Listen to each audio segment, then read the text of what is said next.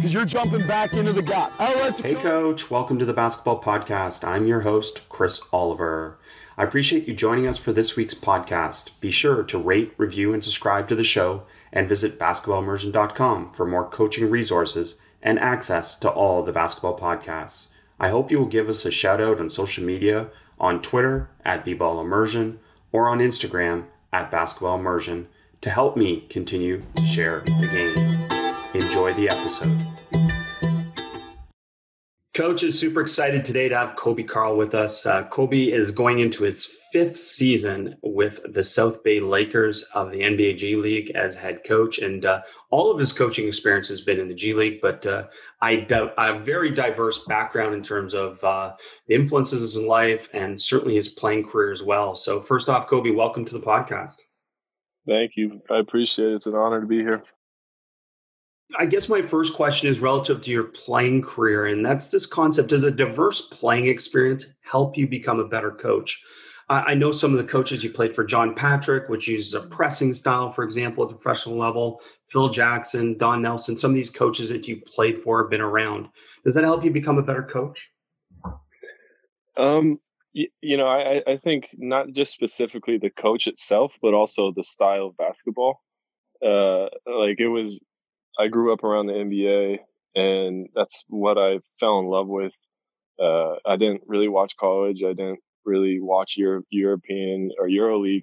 So when I had the first opportunity to go over to Spain and then eventually Italy and Germany, it was a whole different brand of basketball. So I think that helped, me as a human being to appreciate their culture and learn how to communicate in a different language.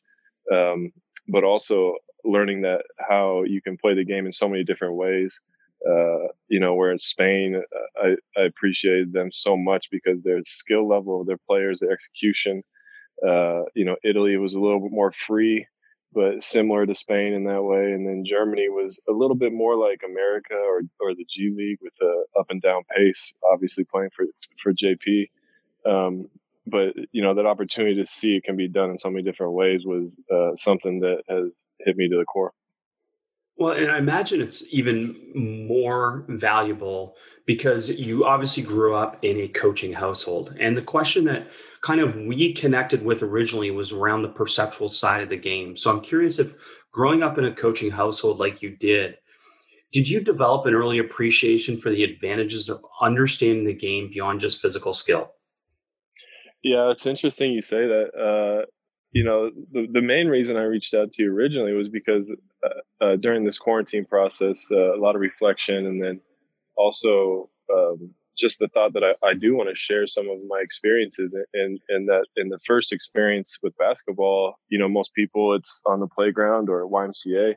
Mine was going to my dad's practices and watching shoot arounds and practices and being in the locker room as a ball boy, and then as I got a little older, I used to go down before shoot arounds and be part of the coaches meetings or be in the coaches meeting after the games. So those are my core memories were being in coaches meetings, seeing them set up practice, talking about philosophy and execution of different drills or what they wanted to work on or their frustrations with the players. So I kind of had a reverse way of seeing the game from what I understand of most people, and that definitely gave me a different view, and then also a different perspective as a player. I remember that conversation, and that part of it was very unique, and it's a unique perspective to have, and no doubt has helped your coaching. So where we're going to go today is we're going to go to a few places, but we wanted to kind of talk about this conceptual concept of spacing and this template that you give your players, and maybe start just talking a little bit about your philosophy relative to spacing. It's funny because when I first got my job as a head coach in the G League, I'd been an assistant with Westchester for 1 year under Mike Miller, who just had the opportunity to coach the Knicks, the NBA Knicks, and I went to the Florida basketball camp with my father, and he was talking to a group of coaches and just talking about, everyone wants to play fast. And I like playing fast. My high school coach was a fast break coach, and my college coach was a fast break coach. And my dad obviously had a major influence on me, with the Nuggets team. that they were really fast. And he said something that really hit me, and it was, everyone wants to play fast, but you guys put in plays from day one. He's like, if you really want to play fast, don't put any plays for the first 3 days of practice or your first 3 practices.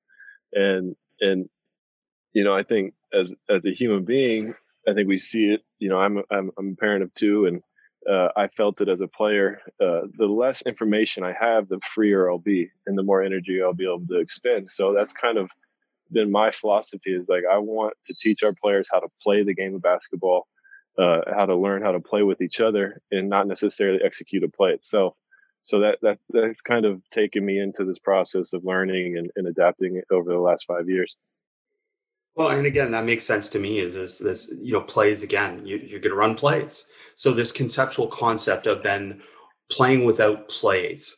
Are we talking mainly about end actions? What I would consider, what traditionally people would say end of actions, but we're talking about as primary actions, and that's penetration reaction, post reaction, and then flowing into these different concepts like cutting off, dribbles and different things like that. Is that what we're talking about?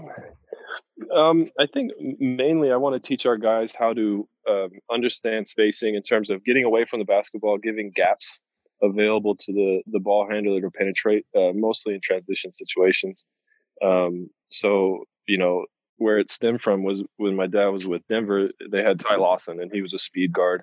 I've had some great point guards over my career as well.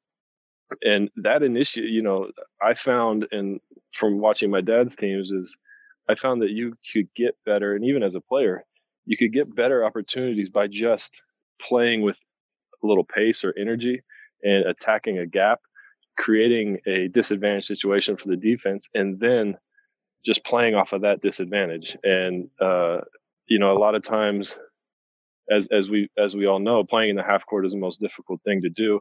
So I found that you could actually create, if you really try to play with pace and energy, you can create those same disadvantages in the half court if you execute with spacing and you play with pace. So it's just the general concept. We play a lot of 3-on-3, 4-on-4, with no screen and rolls, no plays, just drive and kick situations. And I think the gap offense is what my dad went to in Denver a lot, and a lot of those principles I learned from working out with John Welsh, and we kind of carried them over, and just to let's learn how to play the game of basketball, bring 2 defenders to you, and then move it to the open man. Awesome. And let's dive into that a little bit more, this gap offense and creating these gaps, especially in transition. Is that as simple as getting to certain spacing spots, or what are some other things that help create gaps to be able to drive? Yeah, I think it's one is trying to keep people off the strong side block. Keeping the strong side open. Your wings running to the corners if they don't have a layup, and staying away from the ball and being ready for the opportunity. Because what happens a lot of times, if you do run to the corner, your defender will fall asleep, and then the advanced pass will create your driving opportunity. So a lot of it's just staying out of the way, waiting for your defender to commit to the ball, and then being ready to make the next play. It's really as simple as that, but that's the way I see the game. And I think we've seen it over the last 5 to 10 years, that's the hardest thing to defend in the game. And a lot of teams are moving in that direction. So what are we talking about in terms of decisions for a driver? So player catches the ball, they have gap spacing. What is the emphasis? What are some of the conceptual things that we're talking about there? Well, we want them to make a quick decision first. And I think a lot of that is our player development coaches and our assistant coaches on our team. We work a lot on making quick decisions, reading the defense before the ball comes to you. Knowing where your defender is. If he's out and plugging the gap, you got to be ready to shoot the ball or put it on the floor, depending on your skill set or time and situation. But so that's one, is making that quick decision. And then after that is, so let's say we put the ball on the floor, and then we got to read the situation. The first option, and I think we overcomplicate it a little bit as coaches, is just go get a layup. And I've seen it many times. Players want to appease coaches by executing the play or making the next pass. But I think the players today are more talented than they've ever been, and they have more ability to get to the rim and finish than they know. So a lot of times I want them to get to the rim and finish. And then obviously if we get a layup in that situation, it's going to create a help situation the next time. And then that's the next decision, which will be, reading the help side. If the help side's there early, if it's a baseline drive, you're going to hopefully find a corner man or a slot man. And then teaching the weak side guards to try to cut that slot so it's an easier pass and creating more space on the weak side. But the complexity of that is pretty vast, and we could probably talk this whole hour on that. But we started implementing something this year where we drive the nail, or the middle, and then making our ball handler read the situation. If the nail man was in full help, if he's showing his chest with arms out, which we strategically put a coach in that situation, if he's there, then it's moving it to the slot and then making a quick decision there, going on catch or making a swing. And then if he's not there, then getting through the nail or penetrating into the paint.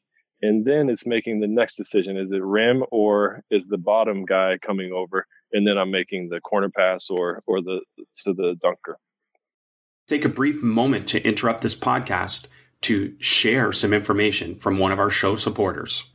As sports keep coming back, so does your chance to bet on them with our exclusive wagering partner, betonline.ag.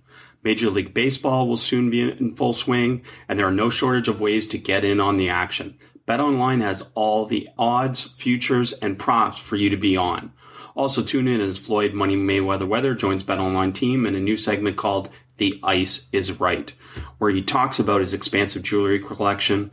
He'll give you the chance to win some great prizes and bet on the cost of his bling. Visit betonline.ag today to check out all the odds and up-to-date sports news. Don't forget to sign up and take advantage of all the welcome back to sports bonuses. BetOnline, your online wagering experts. Now back to the podcast. I love so much of what you said there, and let's we'll start with the first thing that you talked about, which is making quick decisions. So what are some of the things that we're doing to help players make quicker decisions? And as we've talked about, it's perception, decision, skill execution, and skill execution actually being the third part. So we're talking a lot about perception and decision, and you mentioned cues already. So how are you developing that? Well, I think one is our player development coaches. I asked our assistants to limit their dribbles, and then limit their decision-making time. So putting a parameter on, it's too slow, telling them that we don't want a jab, we don't want to up fake. We want them to be ready when the ball hits their hands or even before. So I think that's one. And I experienced that as a player. I saw John Welsh work for years and years when I would go out and train with my dad's teams in Denver, or we'd bring in, whatever, if it's a rookie or a vet, and John would just not let them hold the ball, encourage your players to just make a quick decision. It's very uncomfortable for players, especially I remember, working with Aaron Aflalo when he got there from Detroit. Aaron was kind of like a Coby Bryant type where he caught it, jab, kind of read the situation, which, that's fine if it's Coby Bryant. But when you're trying to play as a unit or as a team, and, Aaron turned out to be a prominent player on that team, but traditionally we want our players to make quicker decisions because then it gives the defense less time to recover. So it's not necessarily about your primary defender, but it's more about your secondary and baseline defenders. Are they going to be in positions? And the more jabs, the more time you take when you catch the ball, it gives them the opportunity to shift over and be in a help side position.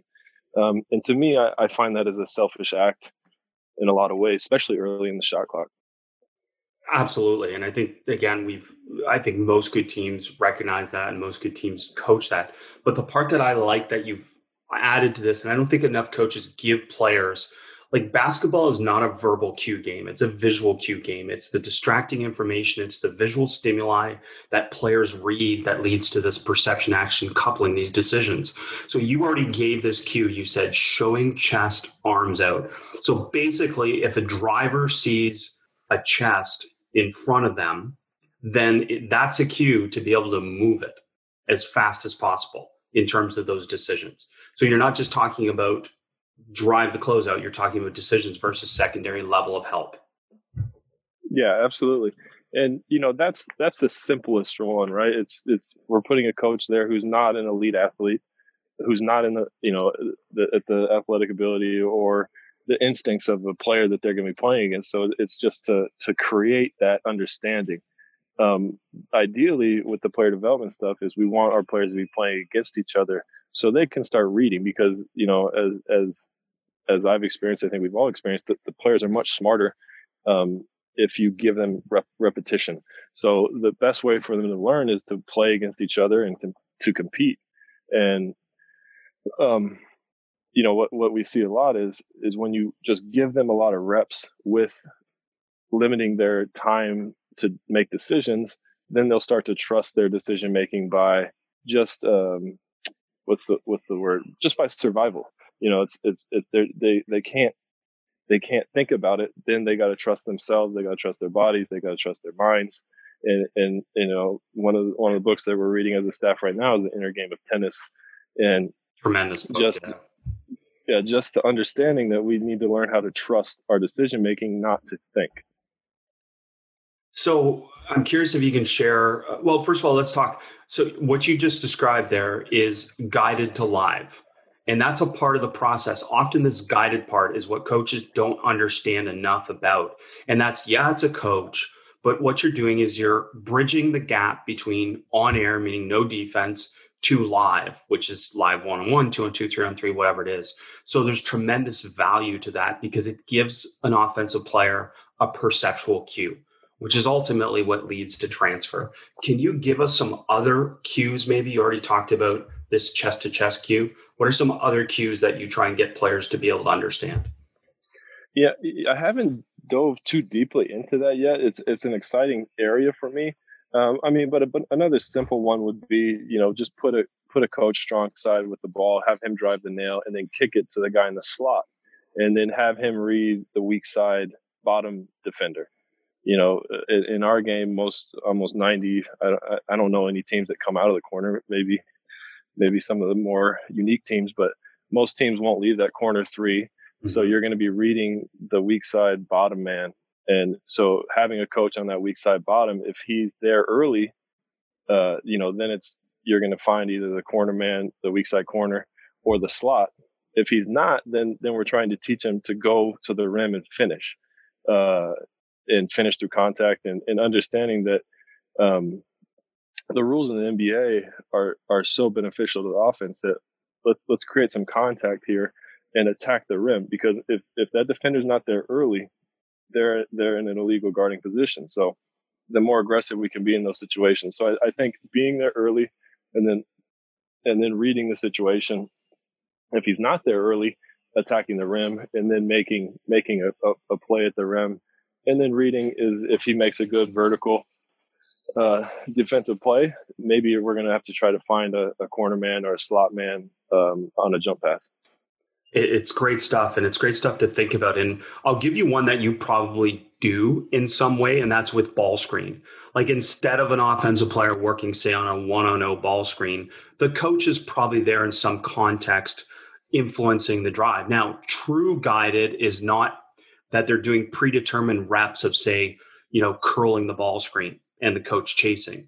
True guided would be the coach goes under, the coach tries to fight through, the coach denies access, so that the player has to have some type of cue decision prior to the actual physical execution. So I'm imagining that you do something like that already. No, absolutely. I think to me, ball screens have been overused. I think what we're seeing a lot with the younger kids that are coming into the G League with us and even the NBA, they're actually better at ball screens than most generations have been in the past. The college game is starting to use them more, so they're more skilled at them. Where I think where we can help our players the most is like Another one that, as you said, that where we did, it was like a wide pin down and reading the big, because, as most teams do, similar to the ball screen, is they're going to be in a drop on that wide pin down, depending on who the player is.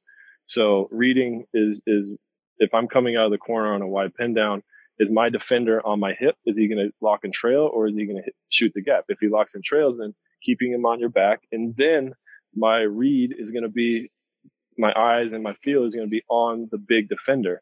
And if that big defender doesn't step over and fully help, then I want to attack the rim. So one of the other drills that we added this year was coming off that wide pin down, keeping the defender on his hip behind the play, and then slowing your rate of speed to create a longer window for perception. And all I'm saying there is just slow down a little bit so you can read, is the big going to step up, and then kind of play cat and mouse with him. If he does step up, then I can drop it to my big. If he doesn't, I'm going to attack the rim and finish either, front rim or to the other side. Yeah, I mean, that's it. Rather than doing mindless, repetitive reps of a skill, now you're adding things that cause them to apply skill, but apply skill in random ways. And it's really, really good stuff. And it's cool to see, because I definitely see it more throughout all of basketball levels. And as you said, it's impacted players that get to you, which is great to hear. What is maybe the biggest struggle for players in this conceptual process that you go through at the beginning of the year?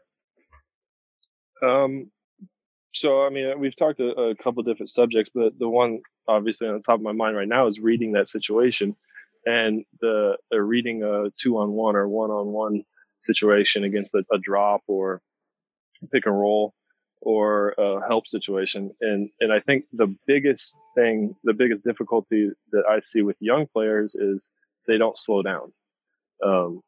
And I think it's the nuance of the game. Is you watch like a Doncic now, who I think is elite at this, and LeBron does it. All the great point guards do it. All the great decision makers do it. Is they slow themselves down to give themselves more time to read the situation. And again, they're not thinking, but they're just reading. What's the big going to do? Is the guard going over the top? They're always in control of the situation. So, again, I think we have the most talented players, American players at least, that I've ever seen individually, skill wise. But a lot of times they're in a rush to get to their skills that they're not reading the situation. And I think that is the biggest thing, is just slow down, read, and give yourself time to see. And then I think once you get them to understand that, I think it's a very impactful thing, and it gives them kind of that courage to, I can control this game. And I think the way the NBA rules are now is the offense does control the game. And I think the slower that you play, the more advantage you have. Take a brief moment to interrupt this podcast to share some information from one of our show supporters. As sports keep coming back, so does your chance to bet on them with our exclusive wagering partner, betonline.ag. Major League Baseball will soon be in full swing, and there are no shortage of ways to get in on the action. BetOnline has all the odds, futures, and props for you to be on. Also tune in as Floyd Money Mayweather joins BetOnline team in a new segment called The Ice is Right, where he talks about his expansive jewelry collection. He'll give you the chance to win some great prizes and bet on the cost of his bling. Visit betonline.ag today to check out all the odds and up-to-date sports news. Don't forget to sign up and take advantage of all the welcome back to sports bonuses. BetOnline, your online wagering experts. Hey coaches, brief interruption from our podcast to hear from manscaped.com. 2020 has been the year of things happening that are completely out of your control, but there is one thing that you can control, and that's shaving your bush. You may be surprised how many coaches have already DM'd me about this special offer. I wasn't, because I'm a user, and manscaped.com is definitely worth it. Our sponsors at Manscaped are here to remind you to do so. The Manscaped Lawnmower 3.0 is a premium electric trimmer that's designed to give you a confidence boost through body image. Their ceramic blade and skin-safe technology are designed to reduce nicks and tugs on your fellows down low. The Lawnmower 3.0 is also waterproof and comes with an LED light so you can manscape in the shower, in the dark, or in a dark shower, whatever floats your boat. Go to manscaped.com and check out some of these life-changing products. In fact, listeners of this show will get 20% off plus free shipping with the code ARMCHAIR at manscaped.com. That's 20% off with free shipping at manscaped.com and use code ARMCHAIR. It's time to grab 2020 by the horns by shaving that front trunk. Now back to the podcast. Well, it's again, great insights there, because it seems like we almost contradict ourselves with players in the sense that we want them to make quick decisions, play fast, but then we don't give them the understanding of what that actually means. And most of it has to do with if we speed up perception and decision, the skill doesn't have to be rushed. And an example of that for someone like you who is a shooter is you don't shoot quickly. You prepare to shoot quickly, right? It's your preparation prior to shot, but your rhythm doesn't change when it comes to the skill. And I imagine that's kind of what you're framing there for these players. Yeah, I mean, ideally for myself, I was definitely not a perfect player, and I think sometimes, when we worry too much about what the defense is doing, it can hinder our decision making process. Like, we do need to be comfortable and confident that if I'm open, I'm going to shoot it, and simplifying it. And I know I had trouble with that as a player. Is I would overcomplicate some of these things.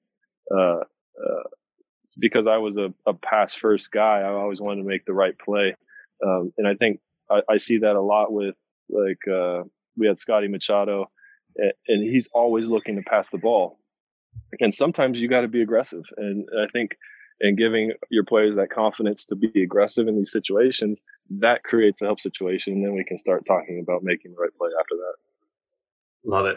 So I'm going to quote an exact quote that you texted me, because I love this and I could not agree more. And then I want you to talk about it. And that is, simplicity and space create creativity and the beauty and unpredictability of randomness. Can you speak to that? Or maybe I should say that 3 times in case coaches are writing that down. They can go back and say it. But. Yeah, like I said, as a player, I felt that I was at my best when I could play freely. And so as a coach, I try to set that up with what we do offensively to give our players the freedoms to make decisions and be creative and be unpredictable. And the best way to do that, that I found is one, you got to have space around the ball, and you can't have the strong side posts filled. And I learned that from my dad's teams in Denver and the gap offense. And then 2, you got to be able to, on penetration, you got to be able to move and make reactions determined by the ball handler's decision. Where pace goes into that is it doesn't allow the defender or the defense in general to analyze the situation and start to prepare for what's coming next. I remember my first year as an assistant coach when I was first doing scouting reports. I was playing against Jesse Mermis's team, the Raptors 905, and he did a good job of that. Is they weren't a very good team, but they didn't run any plays, so it's really hard to scout for a team that doesn't run any plays. Where if I know that you're running flex or weak or strong, I can put in something. We can go through a walkthrough and let's deny the swing pass here, or let's switch this out to a denial, or let's double team when they get to this situation. But if I can't tell my players exactly where it's going to happen, it's very difficult for them to understand how to defend these situations. So you talk about this, and you've mentioned this many times about not running any plays, and there's a lack of maybe understanding about what that means. And if this is not roll out the ball and do whatever you want, you're giving them a template and you're giving them sequences, I imagine, which I want you to talk about possibilities within each scenario, within each structure, right? You've already talked about 3-on-3, 4-on-4, different things like that. So is that what you're doing? Like, you're giving them these possibilities or sequences? Yeah, we give them actions. I like to call them actions. To me, it's like a domino. So it's the action just creates the domino effect. So all we're trying to do is create a situation where the defense is at a disadvantage, and then we got to make the right play after that. One of the things that I like to say is I think the play is the canvas, and then you guys are the artists. So you guys can do what you want. And I kind of learned that playing for Phil Jackson. Well, I didn't play a lot, but when I was on the team with the Lakers, uh, that everyone talks about the triangle offense. Well, the triangle offense, it's a structure, but the creativity is on the players and the people in the system. And he never told anyone that there was a wrong decision. He actually preached a lot that there is no wrong decision. So wherever Derek Fisher passes the ball, whether it's corner, strong side post, or top of the key, or blind pig man, that decision is correct, and everyone acts accordingly. So there's no questioning the decision maker of the passer or the action on the team. It's everyone just plays as one. And I think that's a powerful thing, and we see it a lot. I think the San Antonio team, when they were playing the beautiful basketball, any team that we'd like to watch and we talk about as coaches, like, oh, that's amazing, that's awesome. It's somehow they've created an understanding as a group or as a team that whatever happens, they're going to go with it. There's little hesitation, there's no stopping. Not sure if that answers your question. It's brilliant. No, it's absolutely great. And I love that. Obviously, any connection to Phil Jackson like that is tremendous. But like just the fact that that is absolutely the case on offense and defense is that it's only essentially a wrong decision if the other four players don't adapt to what is happening. Right? Like that's what you're saying. Essentially, it's on your teammates. Even if you make the wrong decision within the philosophy, if you run structure, everyone else can make it a right decision by adjusting and adapting. Absolutely. And I think, you can even see it when a team is well coached and they are running plays. I remember when I was in college, I played against Utah State, and I think Stu Morrill was there, and they ran their plays, but they also had their counters to every play. And we'd take, like, same thing. College is much different because the preparation time is so immense, but they would run their play, and then we would scout it, and then we would have our whatever we wanted to take away, and then you could see their team react immediately with the counter. And I think that's the objective, is we want to teach our players how to read the game and then make decisions without thinking. Love it. And when you're choosing actions, are you choosing actions based on your philosophy or based on your player personnel, or where did the actions come from that you use within a specific team? So it's interesting with the G League. So it's a little more complicated than that because, obviously we work for the Los Angeles Lakers. So, this year Frank wanted us to replicate a lot of what they do, with the understanding that we don't have Anthony Davis and we don't have LeBron James or Rajon Rondo, or, you can go down the list. So a lot of those actions we take, they're very simple NBA actions or basketball actions. I've always been a fan of running pistol or 21. You can go down the list. It's not a complex situation. It's just trying to create a disadvantage where, weak side pin downs, double pin downs to the weak side. You can throw anything in there. You can get cute with it. But, I found as a coach that when you get too complicated, it actually hinders your players' creativity, and it makes it easier for coaches and teams to prepare for you. But like I said, over the last 5 years, even just started my coaching career 5 years ago, teams are going more to that. So it's easier for players to adapt, and they're more familiar with the randomness of the game. Yeah, pistols is a great example, right? I mean, it's really, again, it's a 3-player action with weak side spacing, but within that 3-player action, which can become a 2-player action, there are endless possibilities and endless ways to be able to adapt it very easily. So that's a great example in terms of that. And again, something that I think high school coaches, especially youth coaches, should consider, because one of the advantages of something like pistols as an action is you can hide certain players, right?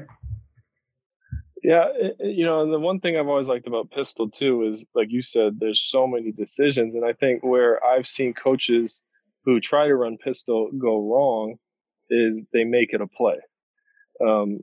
I think you should show your players options out of it, whether you're doing 2-on-0, 3-on-0 options, player development stuff, 1-on-0, where coaches are going through it and show them some of the reads. But then, I don't like to call pistol snap or pistol, down, whatever it is. I would prefer them make the read themselves, because as we've talked about, I believe that, the player the person on the floor is going to make a better decision than the coach, because they can see the defense, they can feel the defense, understand what's going on, they hear the chatter on the court.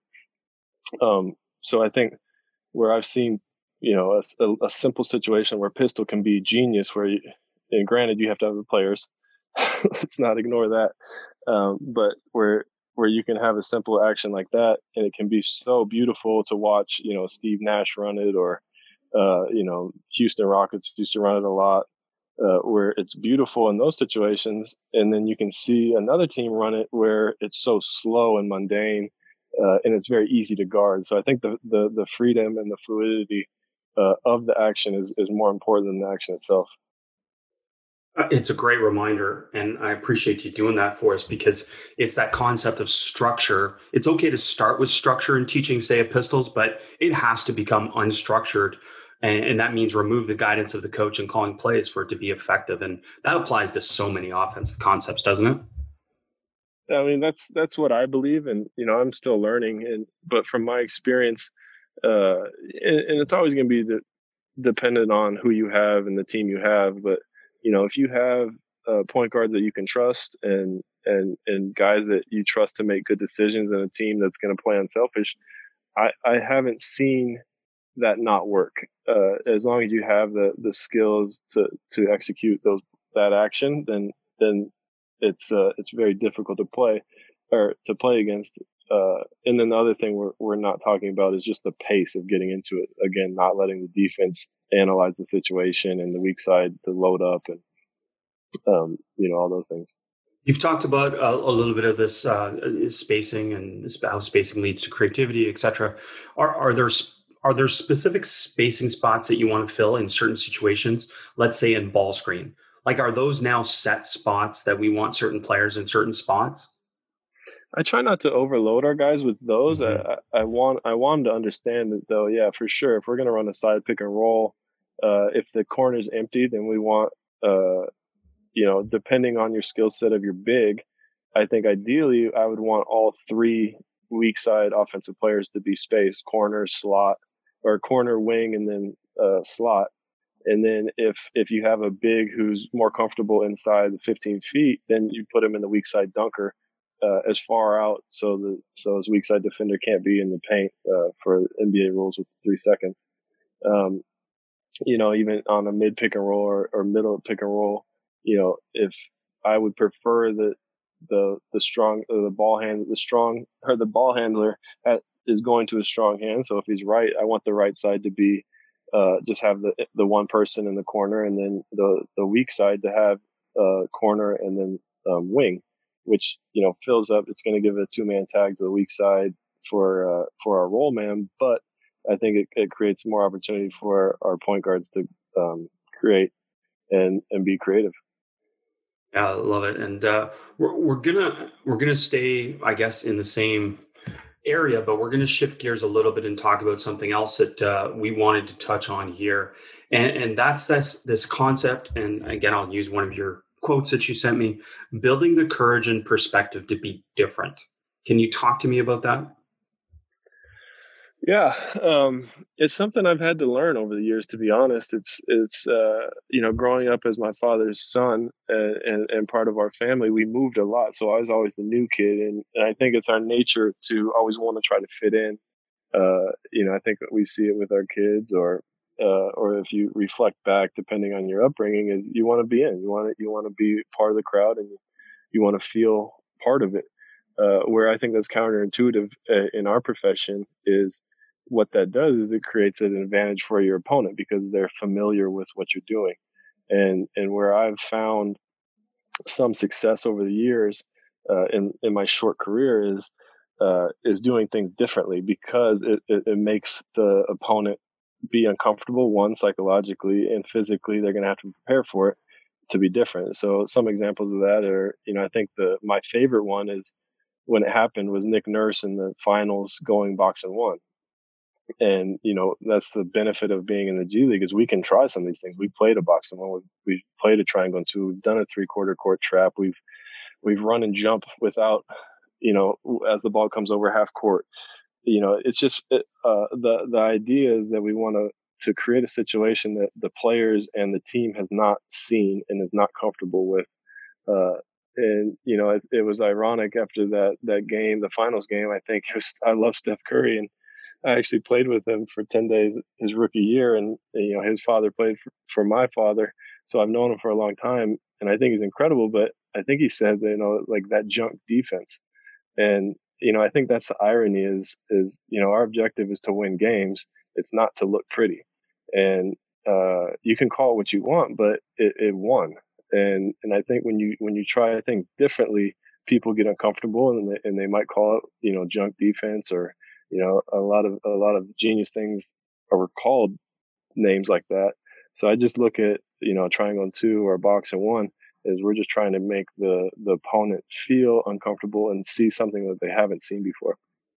Well, and I think we're seeing it more and more, right? That there's an adaptation possibly to the modern offense and how good offenses are that coaches seem to be doing more things that are less traditional, especially say at the NBA or the G League level, right? Even playing 2-3 zone as extensively as you're seeing now.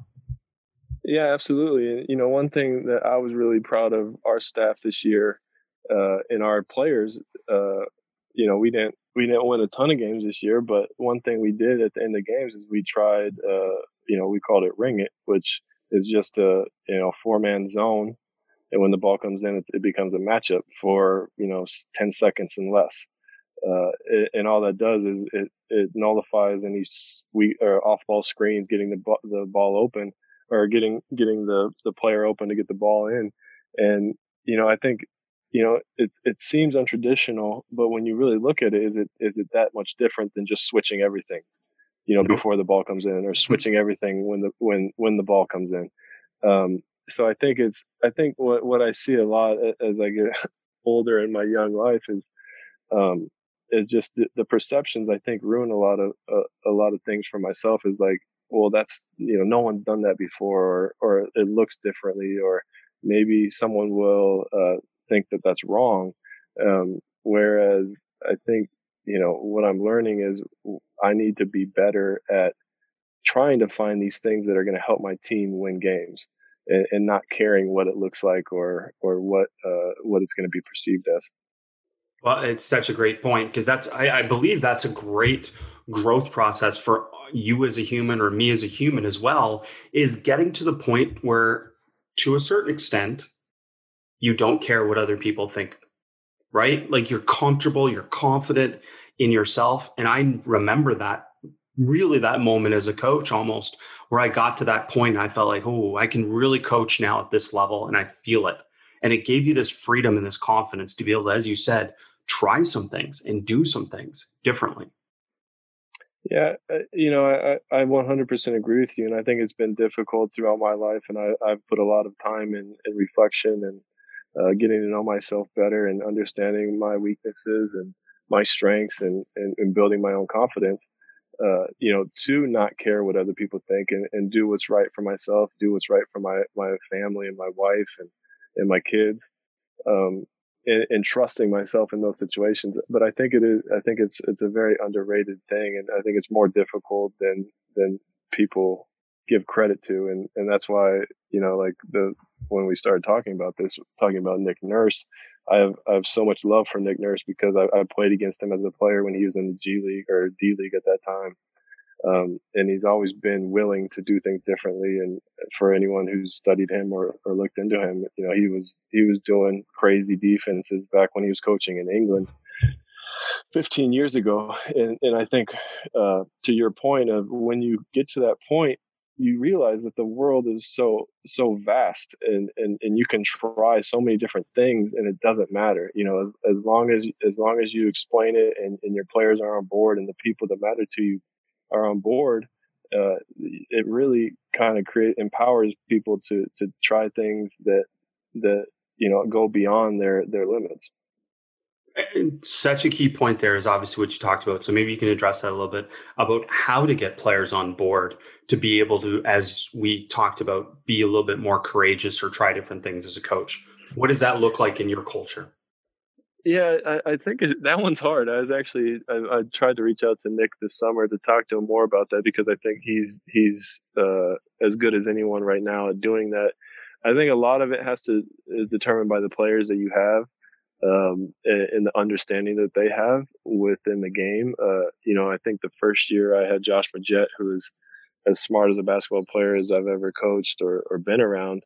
And he got it, because he had played so many pick and rolls that he knew if you were in a weak or if you were in a drop or if you were going to trap him, he knew what to do with those things. So I think it's trying to communicate to your players that it's not necessarily about the execution of what we're doing. It's about that these guys aren't comfortable playing against this situation. So I think it's one, communicating with your leader and having them understand, hey, we're going to try this. It's going to be a little different. It's something maybe you guys have never done before. Maybe it's a triangle and two.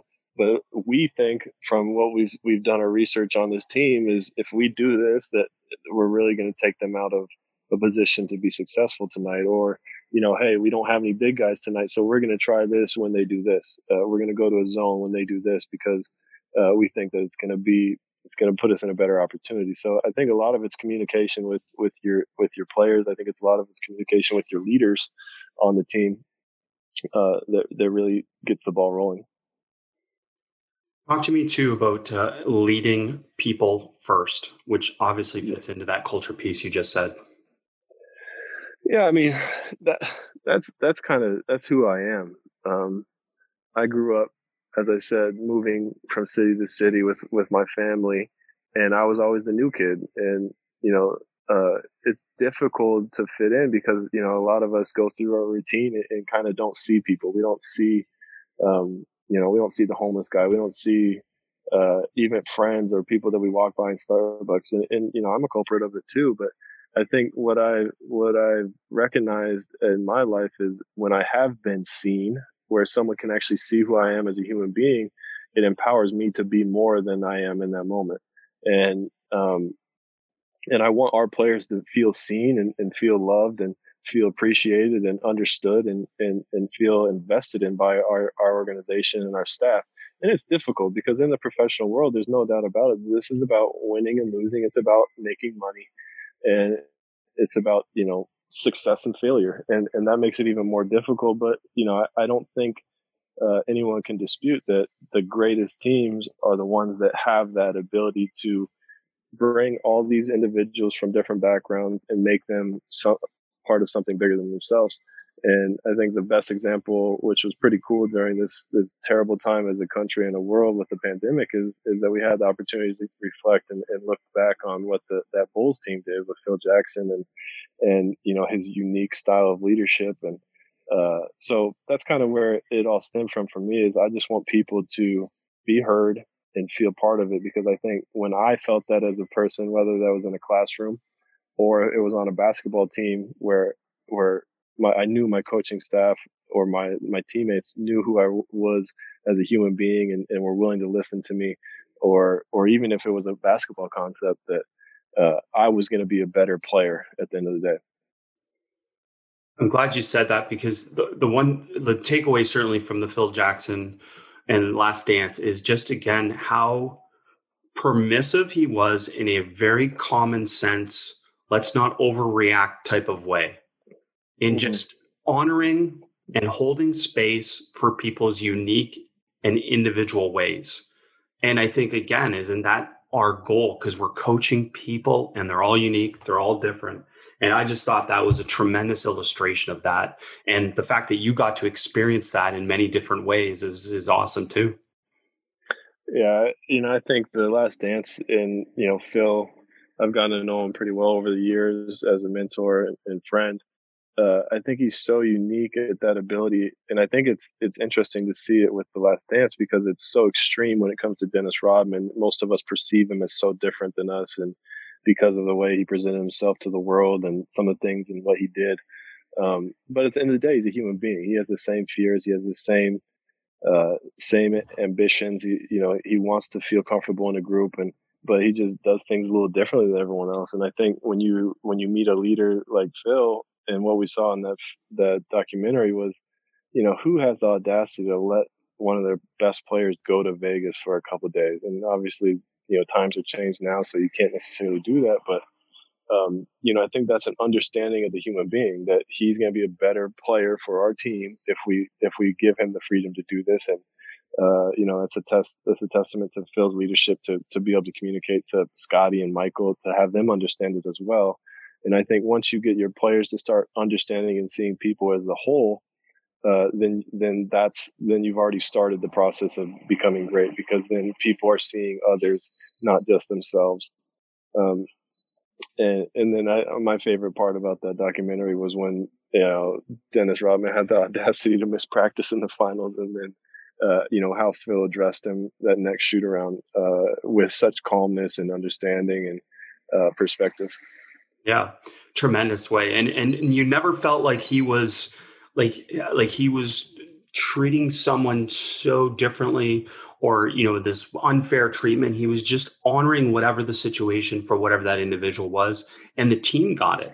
And that's tremendous too, because I think one thing I talk a lot about with coaches about is this the concept of absolutes versus possibilities.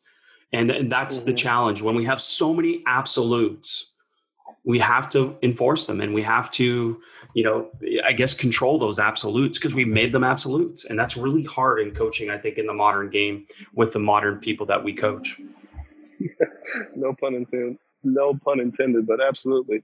I think it's really difficult. And I kind of did that this year with shot selection. And it just puts more stress on me as a coach, on the players, and then even your environment. I think my ambition as a coach, and I think what I understand from coaching, is I just want to make sure my responsibility is to have everyone understand that the team is the most important thing, and we're all in this for the team. And I'm the leader of that team as a coach, and then your different responsibilities. Whereas Michael Jordan was the leader of that Bulls team, and Scottie Pippen was a sidekick, right next to him as number two. And people have different responsibilities within the team, and I think appreciating their responsibilities and understanding their responsibilities, and teaching them what they are, and evaluating them, I think, can create a special environment for teams to succeed. Coach, as we wind this down, I have to ask, because I'm big on actionable ideas like you are as well. What are some of the actionable ideas that you use to create this environment that we've talked about? Yeah, it's funny that you asked, because when I got into being a head coach, and even as assistant, I had this grandiose idea of I do want to create this feeling, that specialness that we've all felt of being part of a team. And how does that happen? Like, how does Phil Jackson create this environment where you feel part of something special? And it's difficult, and some of the things that we've tried, some have been successful, some haven't. But I think it's important that we actually spend time and not just expect our team to just become good friends. And I think we're all aware of the social media era and video games, and this generation of kids is there's a disconnect. So I think a lot of it is just spending time communicating with them, and giving them opportunities to communicate. So some of the cool things that we've done, like on our road trips, we'll do, I saw this TED talk by a young lady, and she has these cards that you can buy on Amazon. It's called Big Talk. It's about 250 cards of really deep hitting questions. And we'll ask our players these questions, and everyone, staff included, will go around when we're on the bus and answer them. An example of the question is, if you had, 24 hours to live, what would you do with those last 24 hours of your life?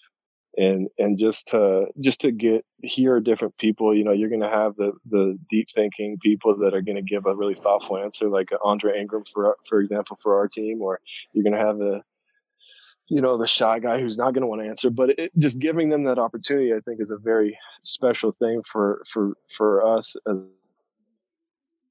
as a team, to hear each other. And then also for me, selfishly, I want to get to know them better.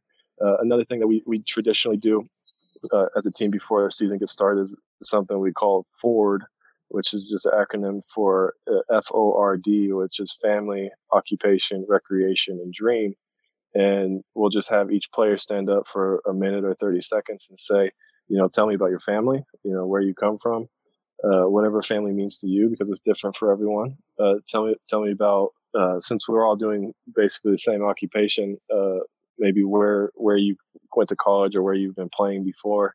What do you like to do with your recreation off the court, just to get a better idea of who they are the other 22 hours that we're not around each other? And then what's your dream? And a lot of these are the same things, but like a lot of our guys' dreams are to make the NBA, which was absolutely my dream when I was a player as well.